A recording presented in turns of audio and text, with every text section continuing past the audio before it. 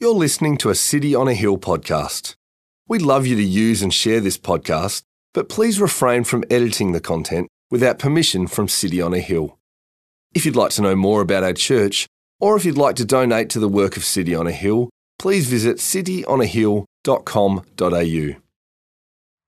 For Christ also suffered once for sins, the righteous for the unrighteous, that he might bring us to God, being put to death in the flesh, but made alive in the spirit.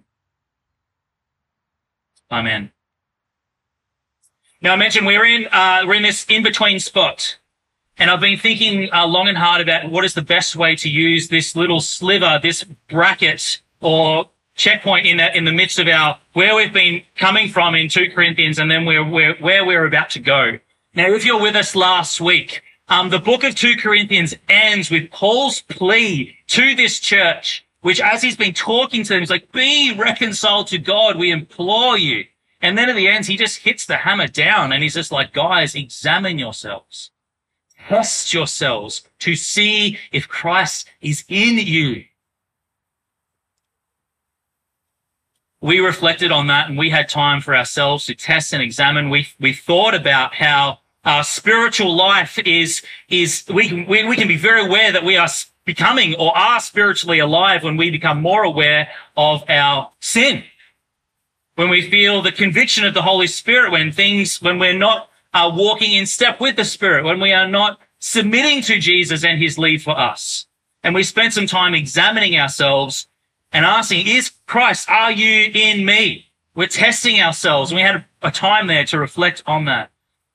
Now, last week I used a term and I spoke about how that can mean that it's a good evidence that you're a Christian, that if you're feeling this sense of like, oh, I feel so weak, I feel so helpless, but I cast myself upon you, Lord, to save me. That's the posture of the Christian, one of helplessness, one of neediness, but one that has satisfaction and confidence in Christ.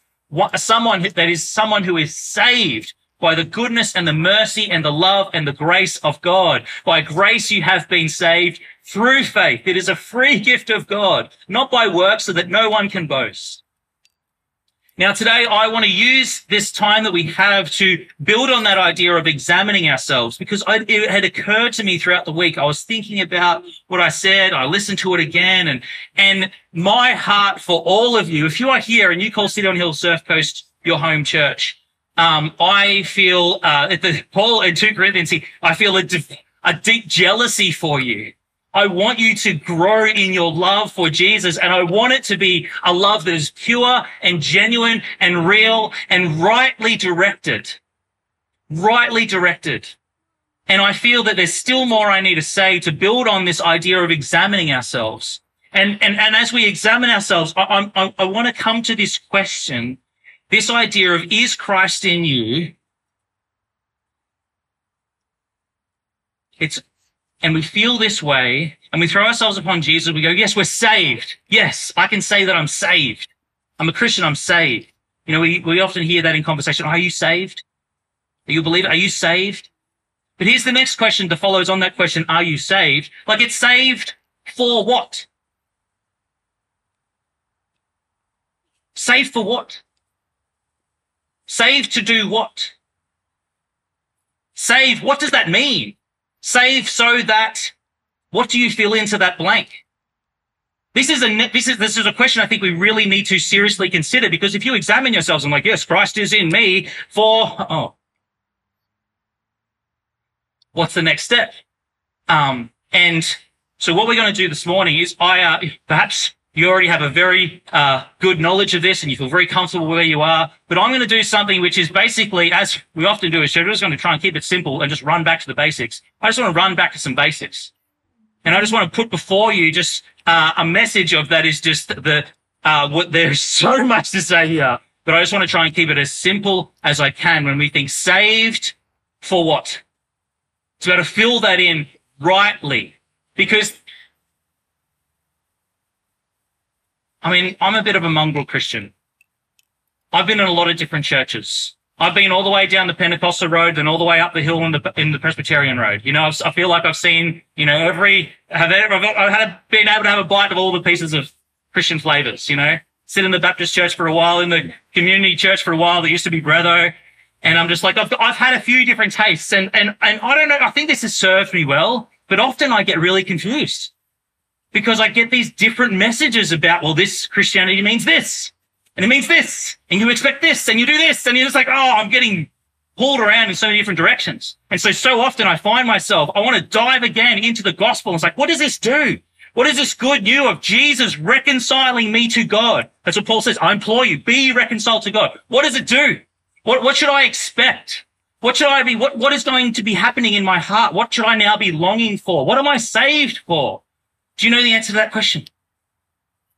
You're at work on Monday, you're with your friends, you're like, oh, you say you're a Christian, you're saved. Like, what's that mean? It's mean to be saved. It's mean to be saved. So this is what we're going to do. I want to talk about 4 incomplete views that it's in our world of what it means to be saved. 4 incomplete views. I say incomplete because there's an element of truth to them. There's an element that is right, which leads us there. That's often can be based on our personality or experience or just however your upbringing has been. 4 incomplete views of what being saved for is. And then I want to tell a story. I want to tell a story to get us to the right view. What I would say is the complete view, which encompasses all of those views plus its culmination in Christ. Okay. 4 incomplete views, a story, and then the right view, God's view. What does it mean to be saved? One of the views is that you are saved so that you can live life under God. You are saved, you have been brought near so that you can now live life under God. God now becomes this God over your life. God is now your boss. Isn't that great? Because now that you've brought near to God and you live under God, if you do the right things, God will bless you. If you can follow and keep pleasing this God, God is going to see that you have some personal benefit now because God sits above all things and you fearfully submit underneath this God. That's what you've been saved into. And often, this can be a view of a lot of people that are in church for a while. And it's just like, well, I come to church. I don't know why, but it's like because I'm meant to. Because I've been saved to live under God. Now, this is partly right. Because it gets to the idea that we see in the Bible that God is king. Of course we're to be saved to be under God. That makes sense. And there's a sense of appeal to us because we find a sense of comfort in knowing that God is a good king. But the way that it's incomplete is that if you are living under God, just solely under God, it means that you're going to lean towards, well, if I get everything right, and if I do enough over here, and if I do enough under this big supreme being, then I'll get the blessing. And the other side to that is if I don't do enough right, if I don't do good enough, then as I sit under this big God, I'm not going to get blessing. That's not gospel. That's not what we're saved for. Not saved to a bunch of rules under a vindictive boss.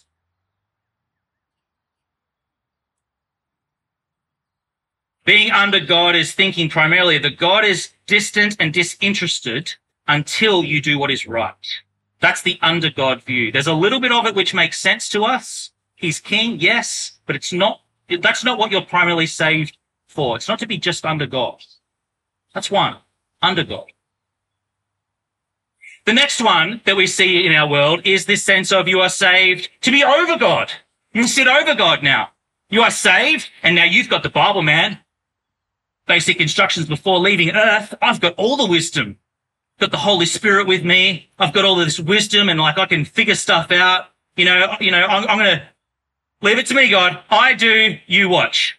Thanks for bringing me close and giving me the divine wisdom now. And I'm just going to basically functionally live as an atheist with science and some Bible to guide me. I'll live over you, God. Thanks for that ticket for me realizing that now that I'm saved. It's this view of living over God.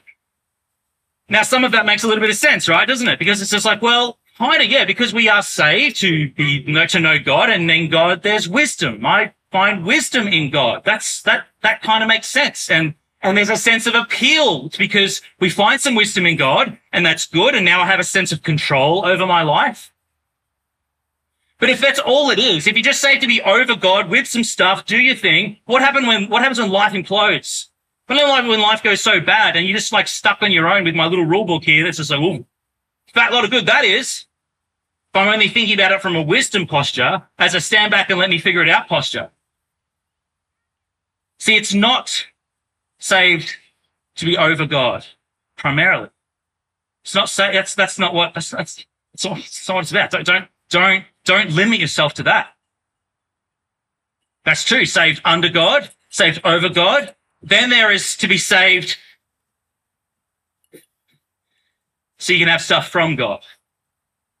That's one of the other views, isn't it?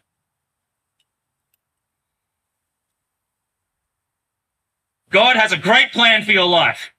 Awesome. I've got a great plan for my life too. Are you saying that I can like partner up with God and he's going to like fulfill my great plans?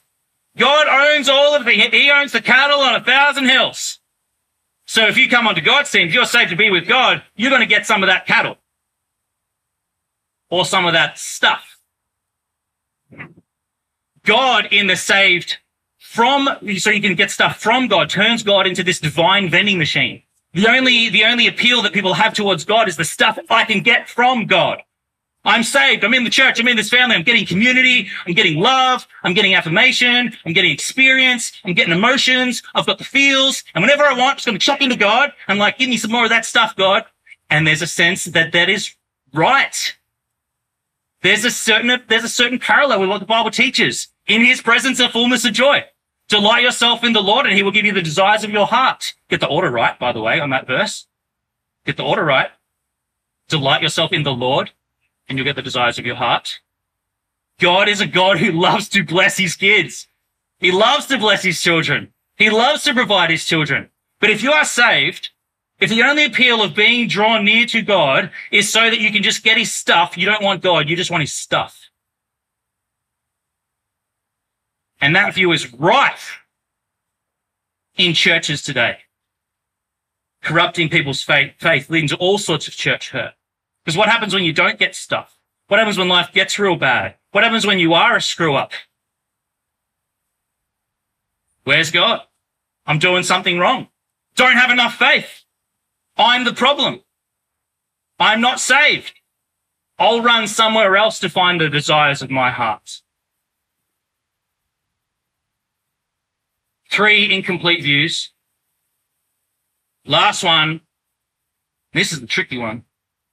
We are saved for God. We are saved for God. And that is, you are saved to be in God's, to be there for God, to accomplish God's plans. You're there, and if you are saved into this divine, eternal purpose. And now you are saved to be a part of this community that's on a mission, that's with God, that has eternal significance. And that is so appealing. Let me tell you, as someone that's been in the army, to be on a mission that's going to make a difference, to make your life count, it's just like, yes, sign me up. But the trouble with that is if you're, the only reason that you're saved is to be on mission and to be doing the things God wants you to do, if the only reason that if God saves you is so that he can just use you for his purposes, then that can also betray our view of God, because there'll be times that when we're just like, we will feel that we're not able to do what God is calling us to do. So it's like, how'd you go at sharing your faith this week? Really hard. You're a terrible Christian. No one says that. That's how we feel in those conversations. You know, you read a passage like 1 Peter 3, always give an answer to the hope that you profess. You're like, oh, if you're saved for God, if that's your primary view, you come to that scripture and no longer is it there to guide you and direct you and give you life, but it becomes this constant sense of condemnation. But it aligns because there's truth in it, because we are saved we're saved for purpose. That is, Jesus, you are saved to be on mission with God. It's awesome. Let me tell you, I give up my life to do this stuff. It's the best job in the world, best part of the world, pastoring this church. You guys are amazing, But my salvation is not from the predominant position of for God. Now, pause, digest. 4 incomplete views. To be saved under God, God is boss. To be saved over God, functional atheist. To be saved to get stuff from God, prosperity teaching. To be saved to be for God, which is this idea of just, it's all about just doing stuff for God. Before I move on, just recognize, it's helpful to recognize which one do you have a propensity of leaning towards? Because we all do. Family of origin will influence this. What people in the past have told us about what God is like will influence this. Our limited reading of the Bible will influence this. Just by being a white Westerner that lives in Torquay, in the vanilla state of Victoria, will influence this. By being in like the top 1% of the world's richest people will influence this. In a culture where your stuff defines you, where life is hard, everything's going down the toilet, will influence this. Where do you naturally lean to? It's good to recognize that before we move on, because then you'll know the direction of which you're walking away from. Because the Christian life is one of repentance. Martin Luther says daily repentance, and repentance is turning from what we once believed to believe in the truth. It's turning from one thing to Jesus, where we find hope and life. It's reorientating our direction and our desires and our delights to God. And it's really helpful to know what we're reorientating away from, as much as it is to know what we're reorientating to. Where would you normally lean to?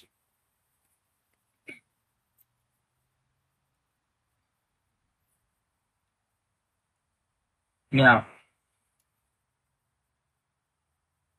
let me tell you a story.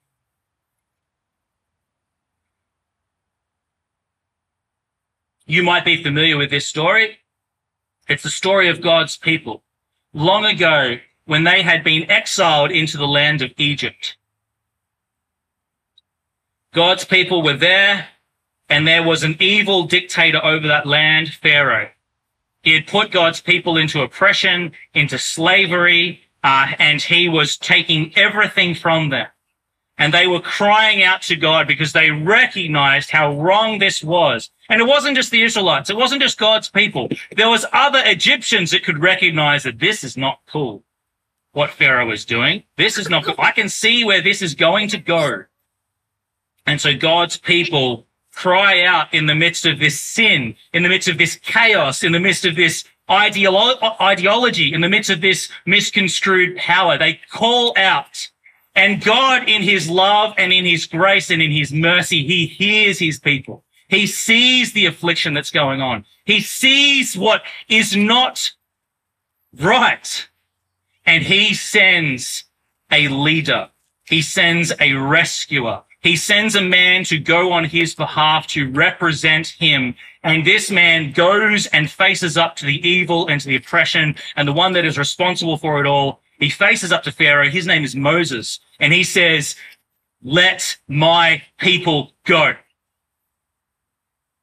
And then for the coming days, weeks, there's a battle that ensues, isn't there? And then this leader that God sends, God proves to Pharaoh, like, this is my guy. Look, take out his hand into his jacket, take it out, a leprous hand, put it back in. It's healed again. Whoa, this guy has power. Takes his staff, throws it on the ground, turns into the snake. Snake eats up the other staff that was turned into a snake. I'm God's messenger. Takes the water from the Nile, the lifeblood of that place that Pharaoh would have valued so much for the growing of crops in the midst of Egypt, and he pours it onto the ground and it turns into blood.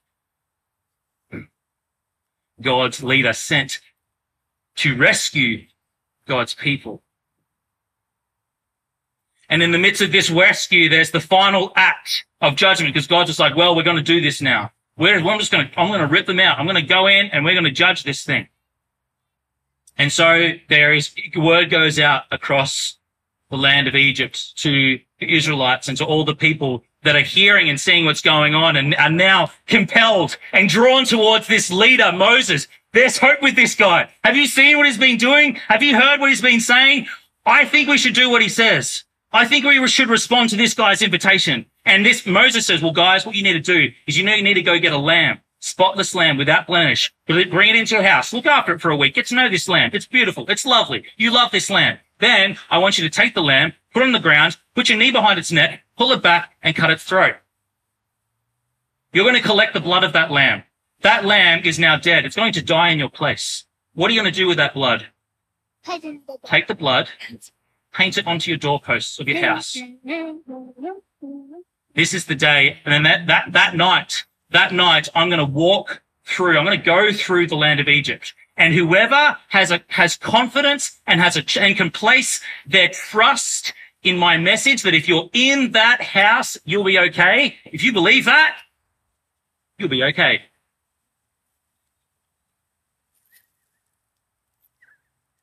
And on the other side of that rescue, we're going to charge on out. You'll be like, whoa, it's happening. There's liberation that's beginning. And you're going to they go through the seas. There's this watery liberation through the Red Sea. Like Moses, like stick in the sea, parts. Everyone run. Watery liberation through here. Amazing. Amazing. You know that psalm that we read on behalf of City Kids before, Psalm 78? If you keep reading that psalm goes on to tell of everything of that experience of being liberated, the exodus out of Egypt. And they remember going through the Red Sea. They're like, I remember that. I remember the beginning of my new life. It started with this awesome event of passing through the waters of God's judgment and being safe on the other side and seeing actually the Egyptians swallowed up. You know what? God saved his people through Moses in that great exodus. Do you know why he saved them? Do you know what he saved them for? Exodus 6:8. God speaking to Moses, say therefore to the people of Israel, I am the Lord, and I will bring you out from under the burdens of the Egyptians, and I will deliver you from slavery to them, and I will redeem you with an outstretched arm and with great acts of judgment, and I will take you to be my people. I will take you to be my people.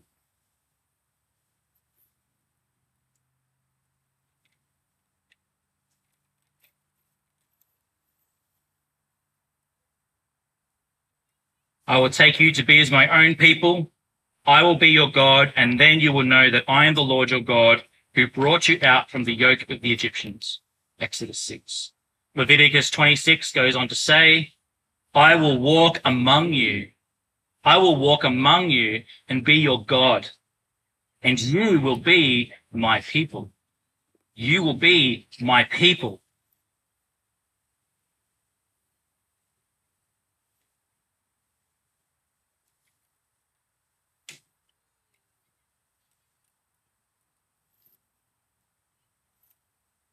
What are we saved for?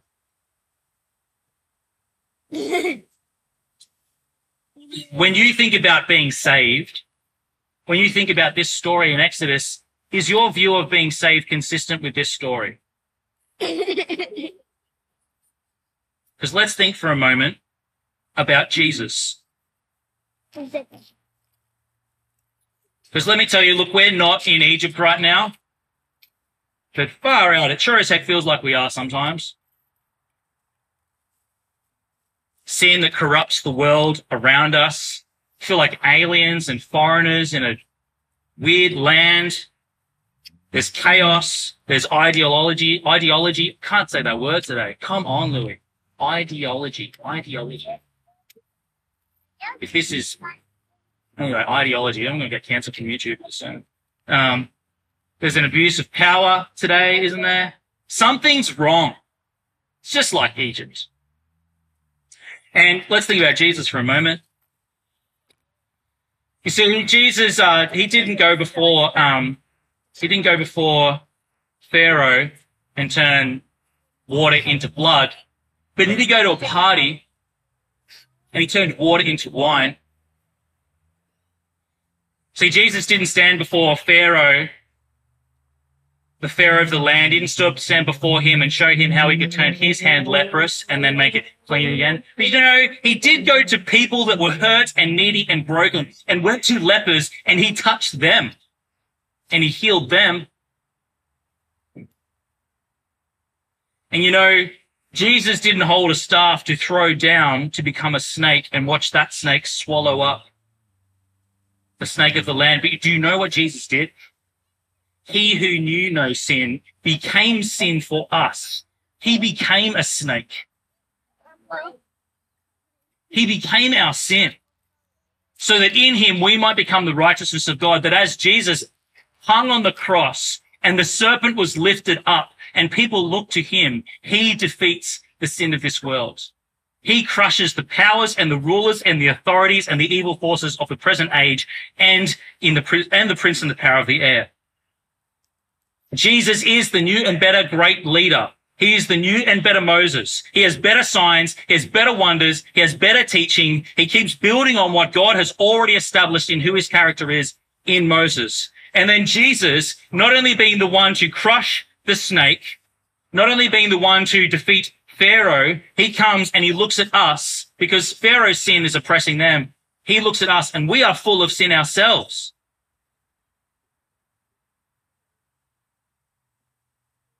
And so what should he do? What should he do? Logically, for justice, for judgment. He looks at you. How's your thought life been this week? You know, it says if you harbor anger in your heart, may as well have murdered the guy.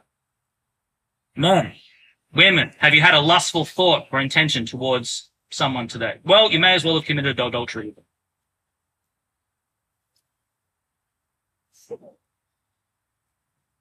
We don't covet our neighbor's donkey. Or King James Version, insert that there. But how often have we looked around at the world around us or been on Facebook Marketplace or been on that website and be like, you know what, I need that thing. I would love to have that thing. And all I'm going to do is think about that thing until I have that thing. Because that thing's going to make me happy. Idolatry. Finding delight in the creation and as opposed to the creator. What technically should God do? And what technically should Jesus do? Be like, well, you're sinful. You're out too. Done. Judged. Let's bring in perfection. Is that what he does? You know what the good news of the Bible is?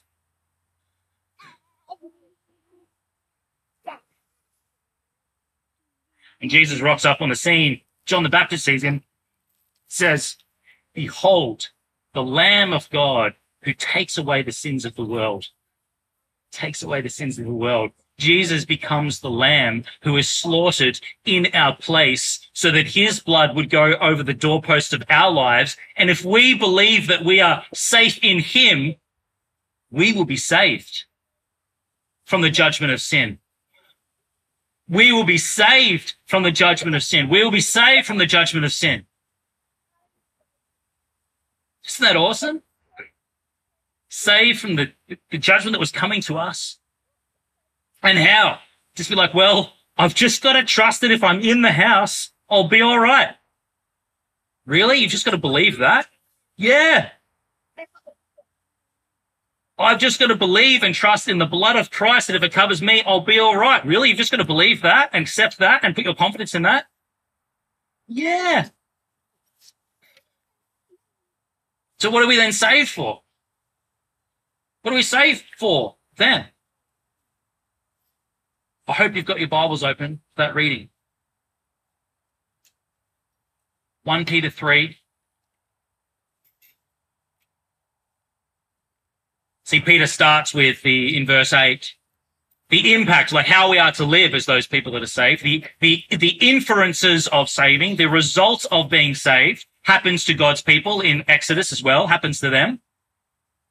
Because, you know, they are liberated out of Egypt and then God gives them, they are saved first and then give rules for life. Peter's talking about the rules some rules for life, some guiding principles, like, brotherly love, tender heart, humble mind, don't repay evil for evil. So it's like, this is how my kids act. But verse 18.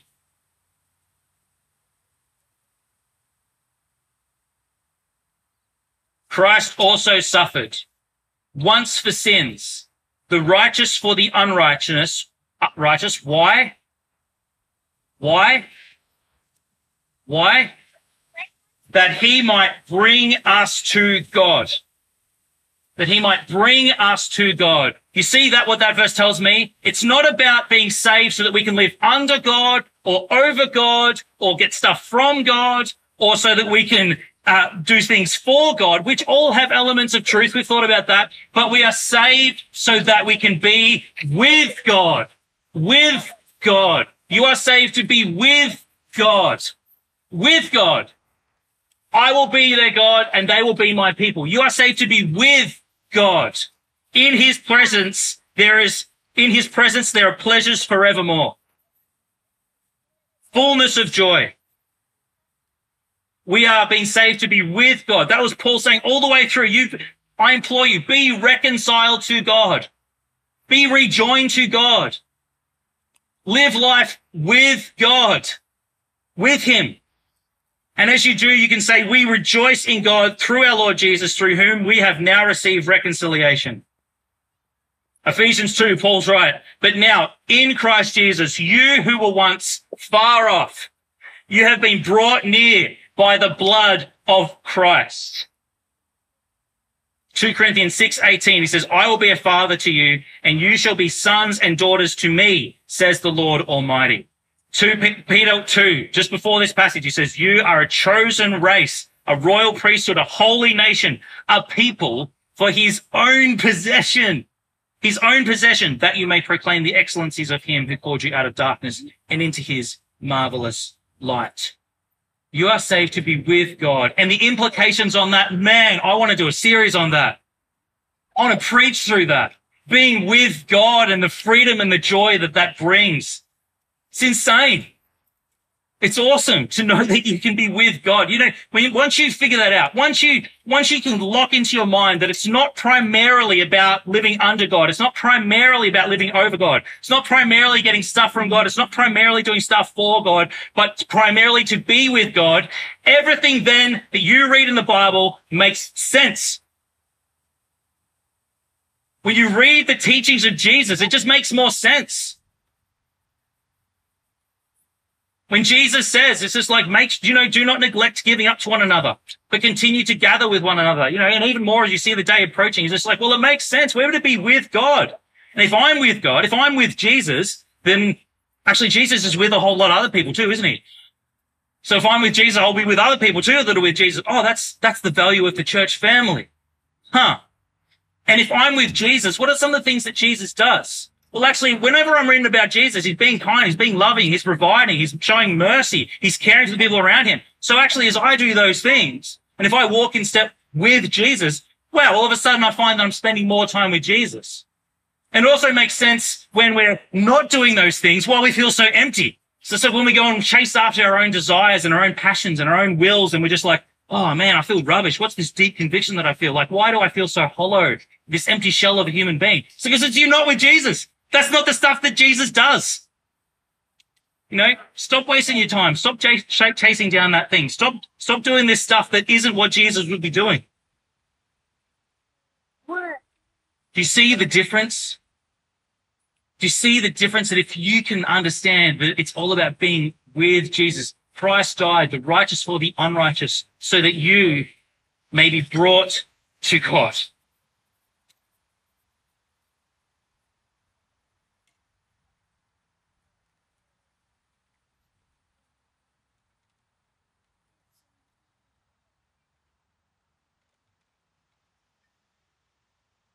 So it's at this point I want to say again, examine yourselves, test yourselves, and see if Christ is in you, with you. And look around and Examine your own heart. Look around at the world and go, have you felt a need to be saved from this world? You felt that? Have you had a feeling that you're only actually going to be finding your answers in Jesus? Have you felt that? For you are you beginning to think that actually you could believe in Jesus and you could put your trust in him? You could let him save you. You could let him lead you. Examine yourselves. Do you see Jesus as being actually strangely compelling and magnetic and attractive? If you can answer yes to those questions, it's like, put your faith in Jesus. Paint the blood of Jesus over the doorposts of your life. Step into the waters of baptism and have a memorable moment of being brought through the waters of judgment. And keep remembering that Jesus is with you. And if you remember that Jesus is with you, then there's peace.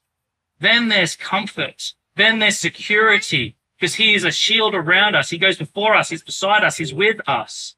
And as you spend more time with Jesus, things like the stuff you think you need, the things that you should be doing, the blessings that maybe you long for, they'll begin to make more and more sense because everything is being run past Jesus. Nice to meet you.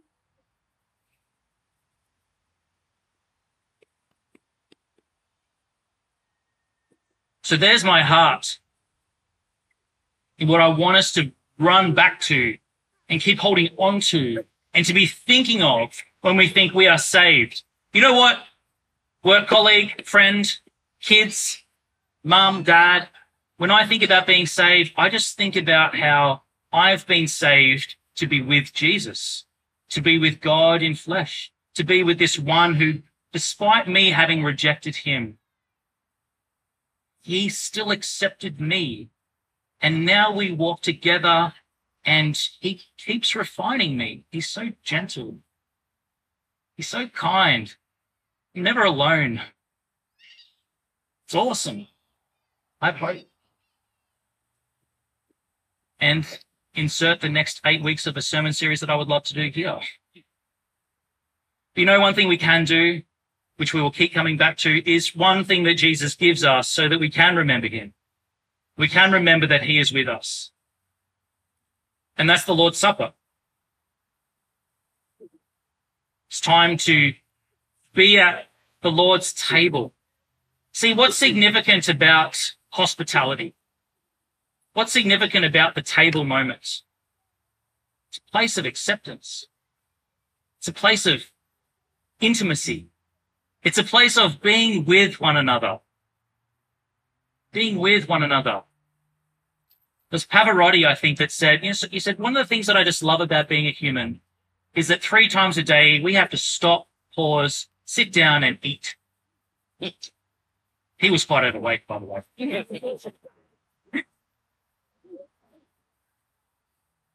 But aren't some of our fondest memories the meals that we've shared? And isn't the best picture of being united and joined with people and laughing and warmth and comfort, isn't that always just around food? You know what Jesus does on the night that he's betrayed? You know what he does on the night that he is betrayed? That he goes to the cross to be the sacrificial lamb that takes away the sins of the world? You know what he does? He does Passover. He does Passover, which is the meal that God gave to his people to say, keep having this meal. Eat some lamb, guys. Get some meat on the barbecue. Sorry, vegans. Get some meat on the barbecue and remember how I liberated you out of Egypt. And Jesus, on the night he's betrayed, he's like, guys, guess what? Passover 2.0. That was beta version last time. Passover 2.0. I know that some of you can't afford meat. He's like, interest rates have gone up. So just use some bread and some wine or some juice. And when you do that, remember I've liberated you from sin. Remember where your trust is and remember that you're with me primarily. You're with me primarily at the table. Hospitality. So this is what's going to happen.